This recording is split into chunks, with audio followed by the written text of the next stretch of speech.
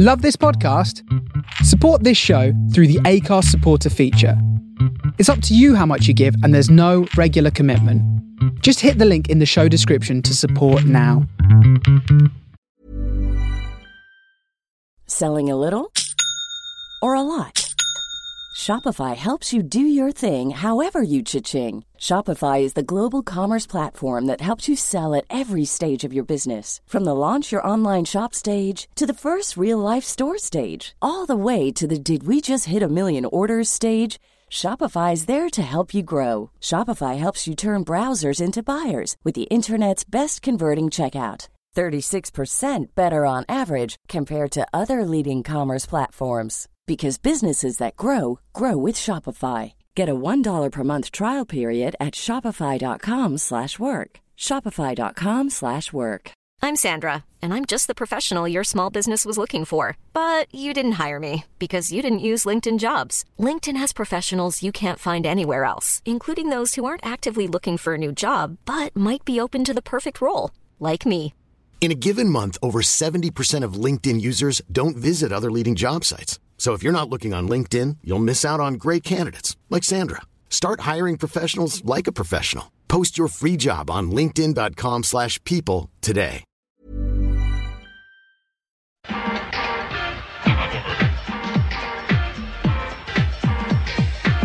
Campionato di calcio italiano.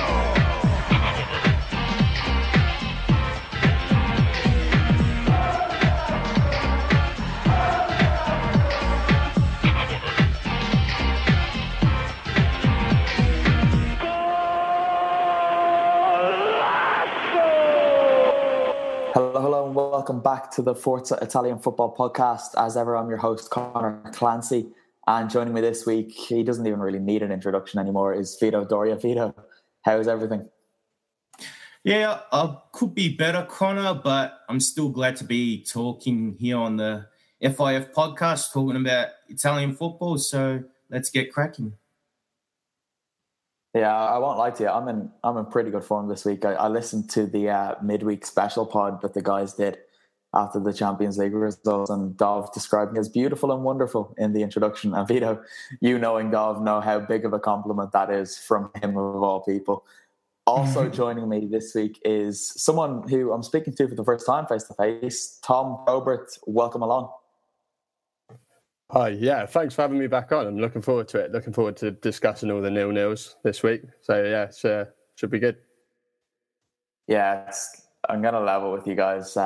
It's probably not going to be the best podcast we've recorded this season. So, Tom, it's an unfortunate one for you to make your debut with me. Jax is in the comments. Ciao, Jax. Welcome along. So, once he's here, we're good to go, really.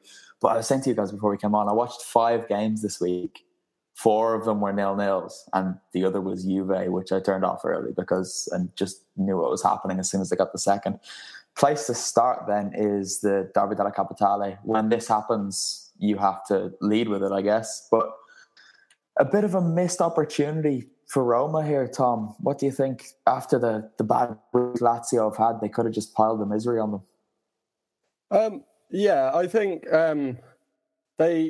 they could have easily sort of nicked a win and piled the misery on. But actually, barring the humiliating defeat in midweek to Salzburg, their form going into it wasn't actually too bad. So all things considered, I don't think 0-0, considering they've both come into the game off the back of 2 tough European ties, I don't think 0-0 is too disappointing for either side, considering the circumstances. It did look for a while like both were relatively happy just not to get beaten until Lazio then went down to 10 men, and Roma had something of a flurry of chances, a few minutes, and Dzeko probably should have scored at least one. But Vito, what do you think? Roma had 5 days to recover, I think, for this game, whereas Lazio had, 3? Are Roma happy to get out of here with a point? I reckon they'll be happy to get the points, but I still see it as 2 points lost. There were quite a few chances that Roma should have put away, such as Bruno Perez's shot in the first half, and then Dzeko could have scored 2 goals near the end. So despite the lack of energy from both sides, Roma seemed to finish the last 10 minutes, 15 minutes of the game a bit better than Lazio, and I thought they could have converted those chances. Yeah, I was quite surprised to see Roma line up with back 3 or 5, however you want to look at it again, given that they hadn't played that at all in Serie A until they went to the league and played Barcelona. And then for them to use that again so quickly, I don't know, was it a bit too predictable? Vito, I'll stick with you for this. Should he have just stuck with his tried and tested 4-3-3 or the variation of it? No, I reckon he had every right, if you like, or it seemed justified for him to stick with the 3-5-2 or variant of it, because it worked well against Barcelona. And I think the formation also gives him another tactical option too. Also keep in mind that Perotti didn't play. El Shaarawy came on, and also Cengiz Under came on later as well. So I reckon probably the 4-3-3 would be more ideal if they were starters. But if they're not starting, stick with the 3-4-1-2 or 3-5-2. It's probably a fair point, but one thing that jumps out again, Roma not scoring, Patrick Schick specifically not scoring, it's still just not quite clicking into gear for him in the capital. Tom, I've spoken about Schick's form with Luca, Vito, maybe even Nick at times this season, but what's it going to take for him to finally get off the mark there and hopefully kick on? Yeah, it's a difficult one. I think obviously Dzeko's performances have been brilliant, especially recently. He's played really well. He was unlucky today not to score, but it's one of those, I think Schick could do with a run of games starting on his own, maybe up front without Dzeko. I think that would be one way he could get a goal, but I don't think Di Francesco will be willing to sacrifice Dzeko to try and get Schick scoring. So it's one of those. I could see it going on for a little bit longer, to be honest. The way they've been playing. We've seen Schick play quite a lot last year. Do you think that he is suffering from having someone like Dzeko around? And maybe Dzeko could be off next season and he'll get a bit more of a run in the team. I wouldn't blame Dzeko's presence for his lack of form anyway. As I've said on the past a few times, I reckon it's just a case of him getting the right fitness and getting match fitness. Confidence is also a big factor too, and I think he's just been unfortunate in a few games where the chances just haven't been able to, break the back of the net. Sometimes he's either shot wide or the goalkeeper's denied him. So he's been a bit unlucky too. With the Dzeko possibly out of the picture, I don't know if that's going to change everything, but yeah, at least in Serie A, I think he's been very disappointing. Probably the Barcelona performance was one of those exceptions where I thought, at least in terms of teamwork and tactical smarts, I thought he played a good game midweek. Yeah, I was quite surprised to see him play against Barca, but pleased that he played a part in what was one of the biggest nights of Roma's, the biggest night of Roma's season, and one of the biggest in their recent history. Just popped up in the comments to say, I still can't believe Roma beat Barca 3-0. Jax, you're not alone there, mate. Seriously, it kind of feels like the wrong Italian team went through given what happened the following night. But yeah, if you haven't listened to the midweek podcast, go back, listen to that. Dov was joined by about 10 other people in both of the European games. Right, it's a good question, actually. Well, the way the Champions League falls, we don't usually talk about it, but Jax wants to know, how do you think they'll get on against Liverpool? Tom, I'll go to you for that. I think certainly they've got a chance. Everyone wrote them off against Barcelona and they managed to get through brilliantly. Liverpool are quite susceptible defensively as well. They can be got at, particularly in I think the fullback areas, and then Lovren and Van Dijk both are susceptible to an error. So, yeah, no, I think they've just got to contain, obviously, Salah, Mane, Firmino, that ruthless striking talent that Liverpool have.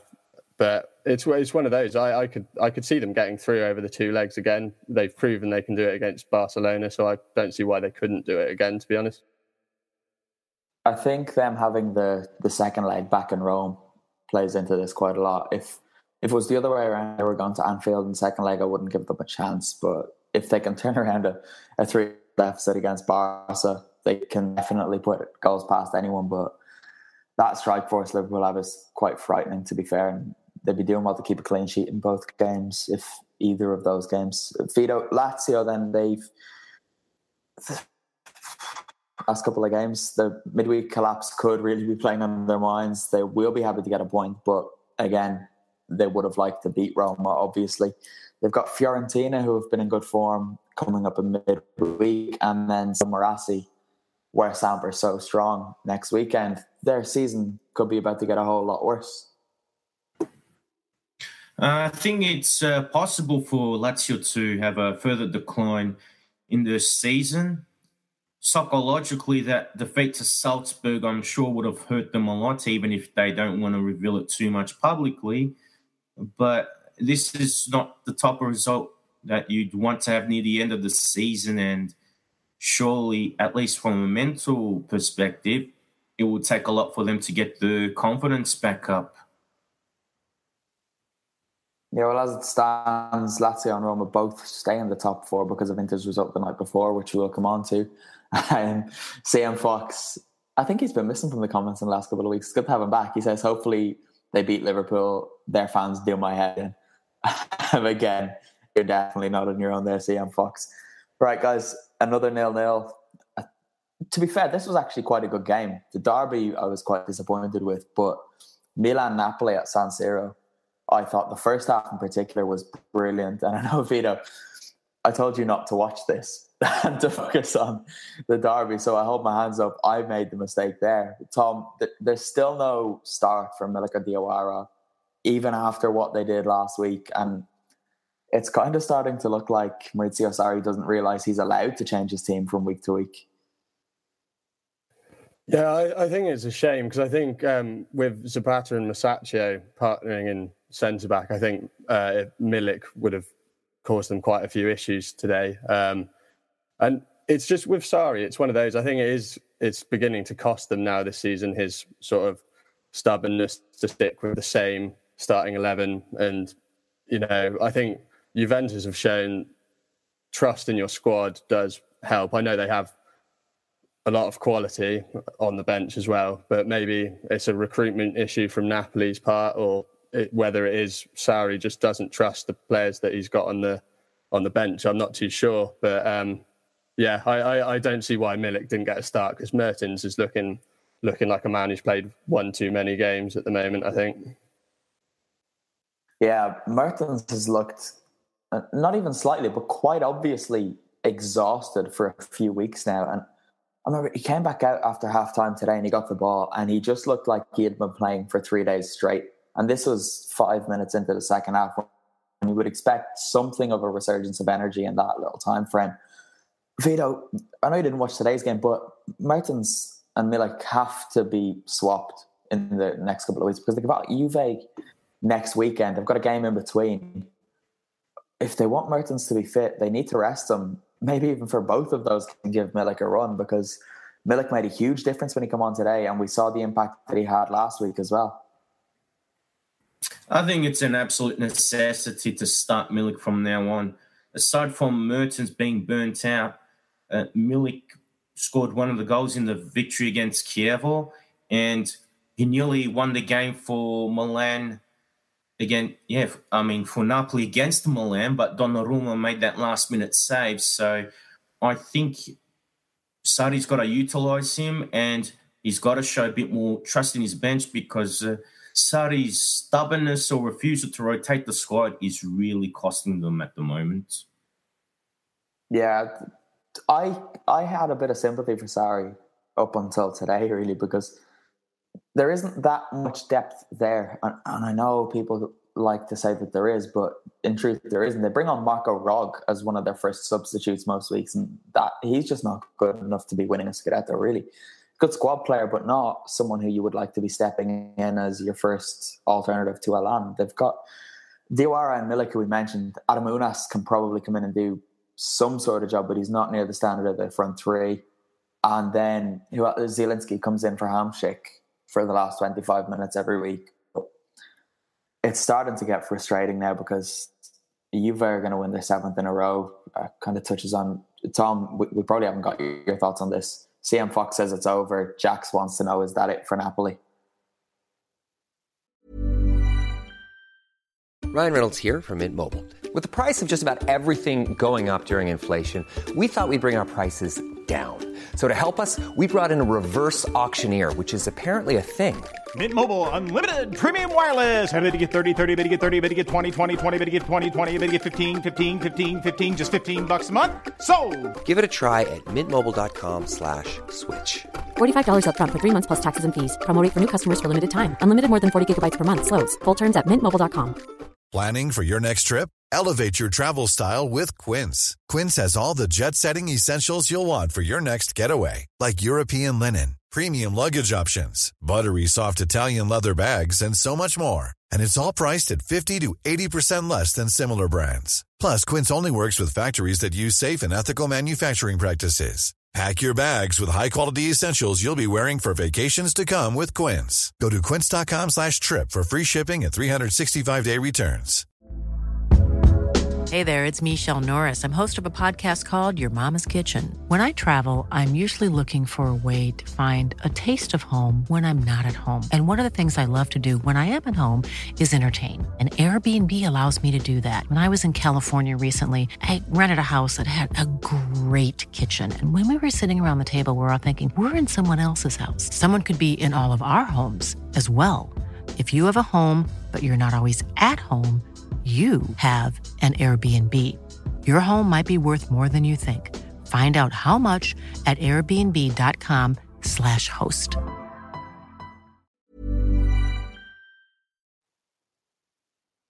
I think the only way I can see Napoli winning the title is if they win every single game, including Juventus away next week, and then Juventus have to drop points either away at Inter. Well, away at Inter and away at Roma, really, if they're going to have a chance. So, yeah, in all honesty, I can't see Napoli winning every single game, and I also don't see Juventus dropping enough points to even let them back in. So, yeah, unfortunately, I do think it is over now. Yeah, I was won over to that side of the argument about 2 weeks ago. Had a little bit of false hope when Napoli turned it around last week, but now I'm very firmly on the side of Juve are going to win the league easily again and probably forever. Matteo Musacchio then and Christian Zapata against all odds did manage to keep this Napoli team out, and that deserves credit because for the most part they weren't even all that troubled. Tom, what did you make of their performance given that these two, I don't know if they've played together at all this season, and then with Bonucci and Romagnoli being out, they were just forced into this makeshift backline? Yeah, they did really well. I was sort of, when I saw the lineups, I was expecting Napoli to have a field day, and it is easy just to say that Mertens is too worn out and Insigne's tired as well. When actually Zapata and Musacchio did their part in keeping them quiet, and then when Milik came on, apart from that great chance at the end, which was an amazing save from Donnarumma, he was reasonably kept under wraps by the two of them. So yeah, I was surprised actually, because obviously Bonucci and Romagnoli are such a formidable partnership that these two to step in, it bodes well for Gattuso. Yeah, absolutely. You mentioned Donnarumma's save there at the end, which was just unbelievable because when Milik hits that shot 8 yards away from him and it's gone into the bottom corner, but Donnarumma, whatever height he is, manages to get down right onto the ground and tip that past the post. And Milik is already off celebrating as well, which was, I think I was off my seat as well. It was ridiculous. I don't know how he did it, but Donnarumma today made it himself the youngest ever player to reach 100 Serie A appearances. And Vito, that's just remarkable. And for all the guy's critics, and he has many, including some in Milan's Curva Sud, he's pretty bloody good, isn't he? Oh, I think he's a fantastic talent and probably one of the best young talents Italy has seen in a long time. It's just that this season and probably in the summer, he just looked like he was a bit out of form and out of sorts, mostly because of his contract situation. And I think that's impacted on his form a lot. But ever since he made his debut, he's been one of those players that's shown maturity beyond his years, at least on the field, and made some fantastic saves. It just, this season he's just had a few off days or conceded some soft goals, but the performance against Napoli with some of the saves he made, I think it shows, that he is a player for the future and that he is an outstanding talent. He's just got to have his head in the right place and make sure that he has that desire to be successful, that it's not just about the money, that football's about the glory, the trophies, the great teammates and other people you meet on the way too. So hopefully he continues on this positive path. Yeah, you do kind of forget that the guy's only 19 as well, because he's been their first choice for nearly 3 years now, made his debut at, 16, and quickly established himself as their number one. And a couple of better Italian goalkeepers now, but if we're looking towards the future, there aren't really many there are many Italian goalkeepers that are good, but none that have the same presence, physique, and just the name of Donnarumma already, which is just remarkable. We're going to go back to Napoli. Chris Martin has written in with a question. He says, sorry, banging on about mental fatigue. Last year it was physical fatigue. Are Napoli fundamentally lacking what it takes with their squad to be champions? Or have Juve just been ridiculously relentless again? Tom, you first. Yeah, I think it's a mixture of both. Juventus have been relentless, particularly since the turn of the year. They've picked up. I think they've only dropped 2 points maybe since the turn of the year. So they've been relentless as ever. But I think obviously Sarri doesn't trust his substitutes to the extent that he doesn't rotate. And I think it's easy for him to complain about mental fatigue and physical fatigue. But, you need to then sign players to then compensate for it. So, I don't know. I think, it's a mixture of both. Juventus have been ridiculously relentless, as usual. But, I think Sarri needs to make some improvements in the squad if he doesn't trust the substitutes that he currently has. It's every time Napoli slip up or look a little bit blunt in attack, I always think back to the transfer window when they couldn't quite convince Simone Verdi to Bologna and go to them. And a lot of people said at the time that he would never get the minutes, but I seriously think if Sarri was looking behind him on the bench and he saw someone like Simone Verdi, who had been in such good form for Bologna the first half of the season, he wouldn't be able to not bring him on. And I think that guy could have made a real difference in Napoli possibly winning the Scudetto and not. Vito, do you stand on the side of it being more to do with Juve being relentless, or have Napoli just not got what takes beyond their starting 11? I think it's a case of Napoli just doesn't have what it takes to win the Scudetto at the moment. Statistically, people might think Juve have been relentless, and yes, they've won the last 6 Scudetti. But if you want relentless, Manchester City in the EPL, PSG in Ligue 1, and Bayern Munich in the Bundesliga are relentless. Juve, more often than not, do enough to win. There are times where they do put teams to the sword, but not often enough. And I think the team still has signs of decline despite the position in the table, which is kind of saying something about the rest of the league. Napoli, as beautiful as they have been for the last 3 years, the lack of depth has been clear to show. And I think as much as I love Sarri's football philosophy, I think it also shows some flaws in it, that sometimes there isn't a plan B, or there's not enough variation to his football philosophy. So for me, I reckon Napoli, if they're going to compete for the Scudetto, I think it's really just a matter of De Laurentiis splashing out more money on squad depth or finding more options to really boost the quality of the squad. Because I think with what he's got, Sarri still has done a great job, and it's because of Sarri that they've even been in the title race anyway. Yeah, that's it. I do feel slightly uncomfortable almost criticising Sarri for not rotating, because it is because of him that they are second to begin with. I think their wage budget is only the 5th biggest in Serie A. Transfer budget, something similar. So for them to even be second and to have pushed Juve even this far is a huge achievement in itself. But it's just going to be interesting to see what happens down south next season and who's going to still be there, because you could quite easily see Reina going to Milan. Callejon might be following him. Who else have we got? Mertens could go. The list is kind of endless. Koulibaly as well. Goulam, Husai. We don't really know who's going to be there because a lot of clubs in Europe will have been watching Napoli this year and will have liked what they've seen, and they're just going to probably come and throw some money at these players and take them. Vito, should we just get Juve Samp out of the way now then, given that they've been mentioned? It was very much business as usual for Juventus, though it didn't always seem like it was going to be. Douglas Costa came on just before halftime, made a difference, got 3 assists, and Juve won 3-0. I understand you want to point the finger of blame at Edgar Barreto, so fire away. Well, obviously, he's my least favourite player at Sampdoria at the moment. Generally speaking, Sampdoria have had a second half season slump, but I think he's been one of the contributors to that.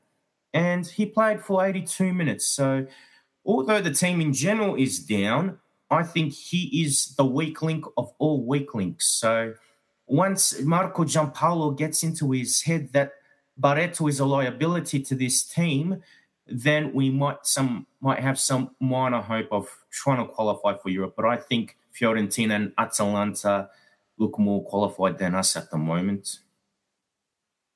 I'll take that as a personal compliment on behalf of Atalanta because things haven't been going too well lately. But that first half against Inter yesterday was good. The most shocking thing from this game was that Benedict Höwedes actually exists. And not only did he start for Juve, but he went and scored. Tom, who saw this coming? Yeah, I'm not sure. So I actually did forget he was playing at Juventus. It was that sort of... I haven't heard his name knocking around for so long. But he scored a good header. It was well worked from Juventus to move the ball out to the left. And then every Sampdoria player was dragged over. And it was pretty poor defending because when the cross came in, Höwedes was at the back post waiting to just nod it in. So, he had a good performance. I think Costa came on and completely changed the game.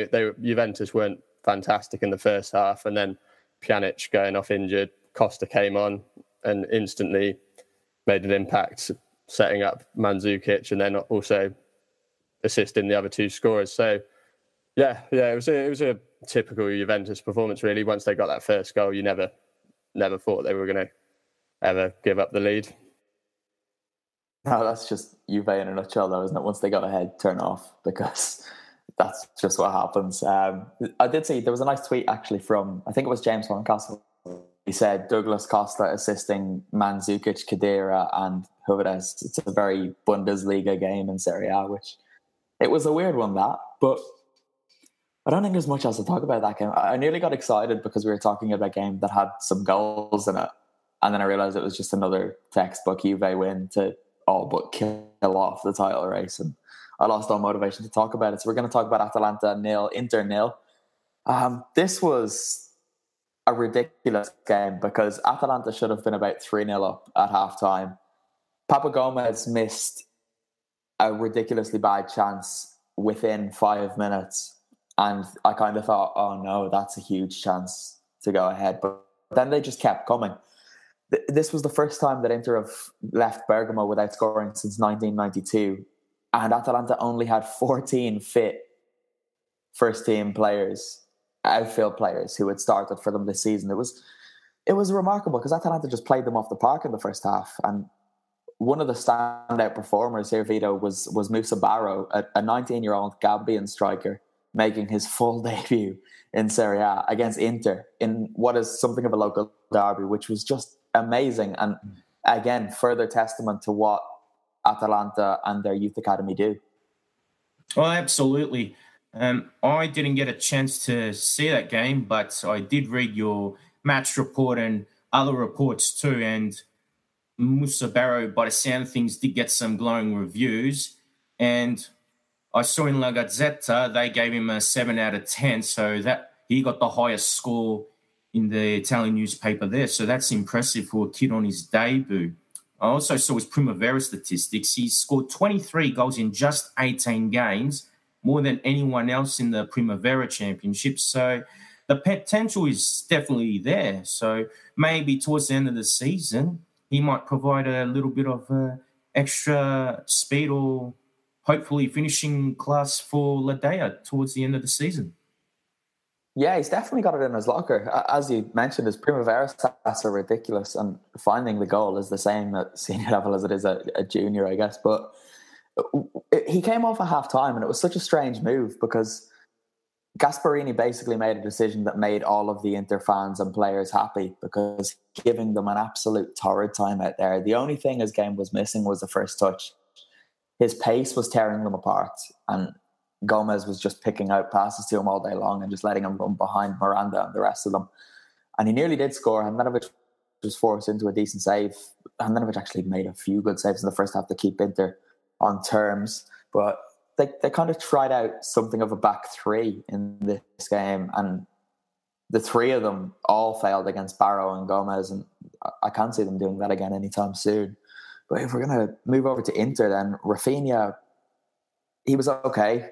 He was probably one of the bright sparks. He set up a couple of chances for Perisic, and as far as it went for Inter on the day, one of their better players in attack. He wants to stay at the club. He said last week that he's learning Italian, and he's happy at San Siro, but Inter will need to pay 35 million to keep him there. Tom, is he worth that investment? It's one of those. Inter are crying out for a creative spark in the centre of midfield. I think that was their 12th draw of the season, and they just need someone to create the chances. When Perisic isn't setting up Icardi, they don't seem to have anyone else. Rafinha's played okay the times I've seen him. He's not blown me away, and then 35 million euros as well. It's quite a lot of money. It'd be worth considering whether there's other options maybe before they did plump for that, but in this market, it's difficult to gauge whether 35 million gets you a good attacking midfielder or not anymore. It's the market's so warped, so they'll need to consider it because I think they're definitely lacking that creative central midfielder just to churn those draws into victories. Yeah, I think you've kind of hit the nail on the head. What Vito thinks about Inter's creative problems, so we won't go in for Rafinha, but I saw a couple of people on Twitter talking about Borja Valero and his role in this Inter team. And at the start of the season when he went there, I thought it was one of the best pieces of business of the summer because he's a fantastic player who I've had a lot of time for. But it's hard to really work out where he fits into this Inter team, Vito, because when he sits deep, he looks like he's not really able to do it. And when he plays up closer to the striker, it looks like he's not quite quick enough to fill that role either. Where's his future? Is it even at Inter, or could he possibly be moving on again this summer? I think he should move on at the end of the summer. Hindsight is a wonderful thing, so now we can say that the move has not been worthwhile, but I could understand where Inter were going in trying to sign him in the first place. Despite his age and lack of pace, he is someone who's generally a good user of the ball and very confident on the ball, as well as having good vision. But this season, I think he just looks out of place in that Inter team because a lot of the players are physically stronger and they're faster too. So I think they need someone who's going to be not just faster with his feet, but also faster with the mind as well. So I think it's probably better for Valero to either move to a smaller Serie A club or maybe even consider future back in La Liga and play there, because Inter needs something that's really going to provide more creativity in midfield because Valero's not doing enough of it.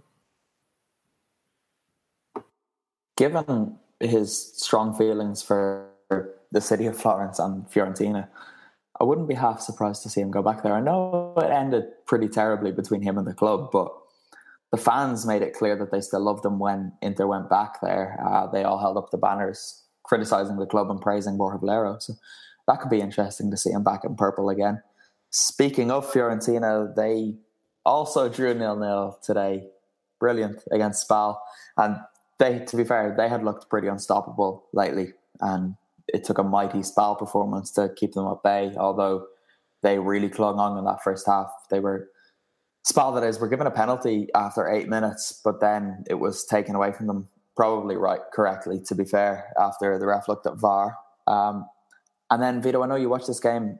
Fiorentina were pretty wasteful after that. Simeone in particular missed a couple of chances to make it 4 games in a row in which he scored.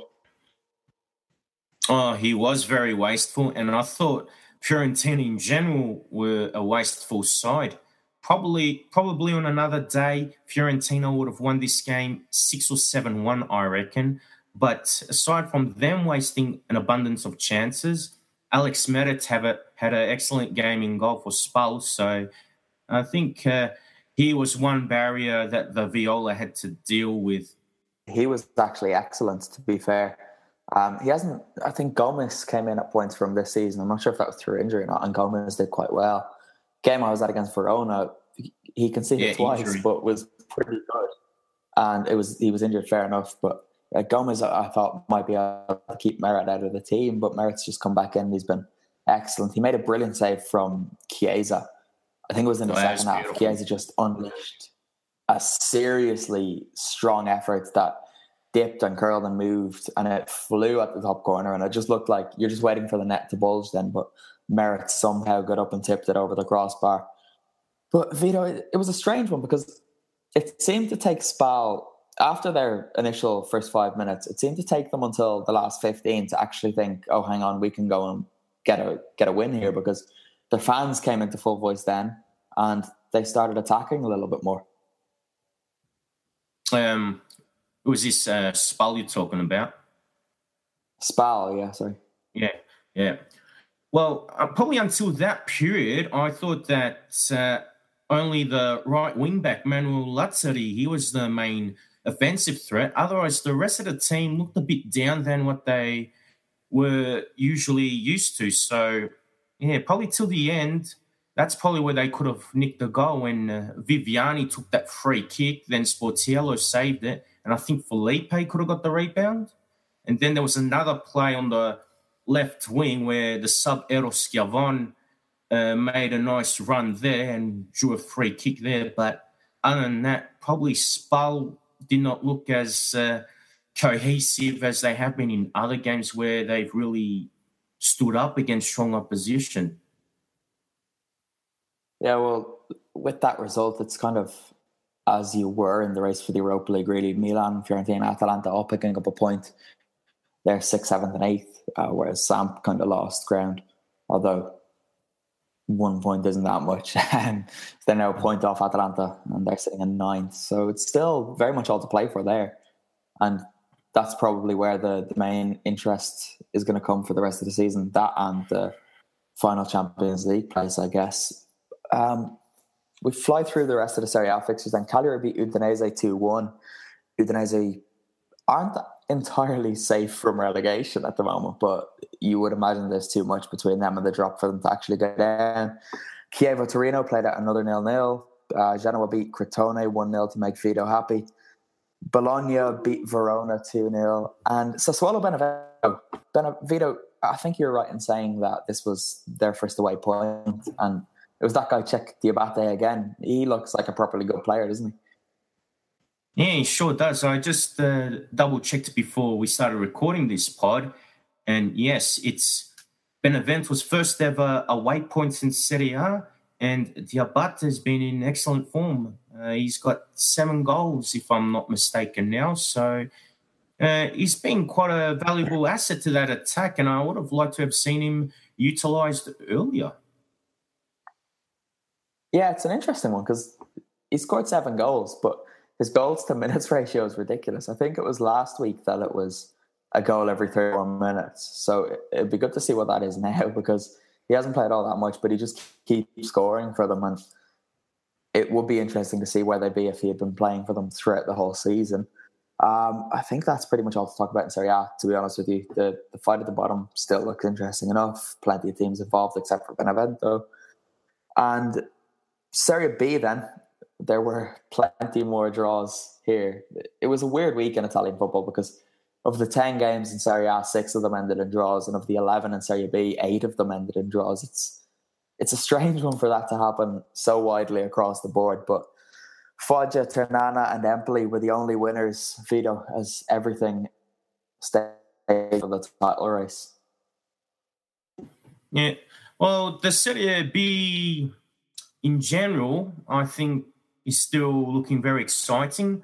Probably Empoli look like they're going to win the title and finish on top, but everything else is certainly there to play for. And the 3 wins, they were pretty intriguing results. Empoli getting that win to assert their dominance in the division, then Ternana winning 3-0 away to Novara was very impressive, and they're continuing a late surge for survival. They won last week 5-1 against Cittadella, who are fighting for a playoff spot. And then the other win was, Foggia 3, Ascoli 0, and Foggia, they missed a penalty in that game, so that would have added more gloss to the win. And they're just 2 points away from a playoff spot. So from looking like relegation contenders, they suddenly look like a team that could even shake things up near the top half of the table. I couldn't believe it when I looked at the table because I haven't been keeping as close an eye on Foggia as Nick and you would probably like me to, but they were relegation contenders earlier on the season, and now they could quite easily get into the playoffs. It's madness, that division. But the top and bottom were separated by about 8 points not all that long ago, but Empoli have really pulled away at the top. And Ternana, as they seem to do every year, they did it last season anyway. They looked dead certain for relegation, and they just put together a late run. They've scored 8 goals in the last 2 games, and it's as if they're just saying to everyone else, what are you worried about? Of course, we're going to stay in Serie A B. And I really hope they do, because them and Atalanta are friends. So I like Ternana, and I should probably go sometime. Parma then are still thereabouts in the playoff places, and they could even take the automatic promotion spot, which, Tom, I know you're not been following Serie B that closely, but I'm sure even you could get behind a return to Serie A for Parma. Yeah, it would be fantastic after everything that club's been through, if they were to return to Serie A, given their history and their fan base. As the romantic part of me in football would like to see them return, yeah. Myself and Luca were in Parma there, must be 2 months ago now, and we went to see them play just because of their history, and they still have that kind of appeal to anyone who's followed football before the last 4 years, because given the circumstances of what they went through to go down as far as they did, to get 3 promotions in a row, which is standing, and especially for Lucarelli to still be there as well, it would be great for him to guide them back up to Serie A. Guys, given what's happened this week and it being a quiet enough one, I think we can leave it just about there. We're coming into 40 minutes, so I'm happy to stop it here if you guys are. Vito, do you want to let people know where to follow you on Twitter, Instagram, and all the rest? On Instagram and Twitter, I have the same handle. Just go to Vito C. Doria. Then, of course, check out my Facebook fan page, which is just at Vito Doria. Tom, let people know where they can find you on social media. Yeah, it's just on Twitter. It's Thomas J. Probert. I'm only recently new to Twitter, so it doesn't look particularly legitimate. But yeah, it's you can find me at Thomas J. Probert. Everyone head over there and bump up his follower account. I'm on Twitter and Instagram at Con J Clancy, and I do have a Facebook page as well, which is just under my name, Connor Clancy.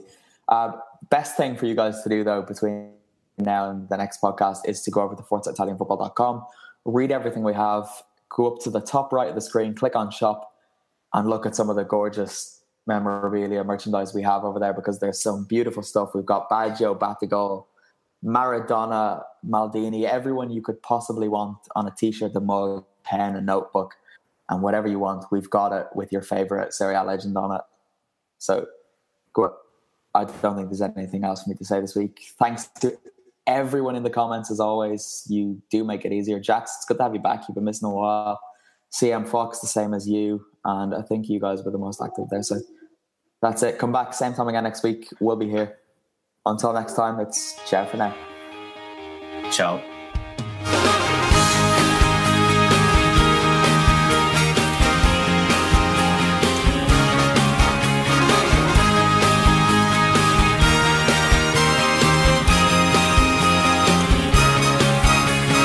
Simili a degli eroi, abbiamo il cuore a strisce, portaci dove vuoi, verso le tue conquiste, dove tu arriverai, sarà la storia di tutti noi, solo chi corre può fare di te la squadra che sei. Juve, storia di un grande amore, bianco che abbraccia il nero, un coro che si alza davvero per te. Portaci dove vuoi, siamo una curva in festa, come un abbraccio noi, e ancora non ci basta. Ogni pagina nuova, sai, sarà ancora la storia di tutti noi, solo chi corre può fare di te quello che sei. Juve, storia di un grande amore, bianco che abbraccia il nero, un coro che si alza davvero, solo per te, per la Juve, storia di quel che sarò, quando fischia l'inizio ed inizia quel sogno che sei. Juve, storia di un grande amore, bianco che abbraccia il nero, un coro che si alza davvero, Juve per sempre sarà. Storia di un grande amore, bianco che abbraccia il nero, coro che si alza davvero, Juve per sempre sarà. Oh, Juve per sempre sarà. E la Juventus per sempre sarà.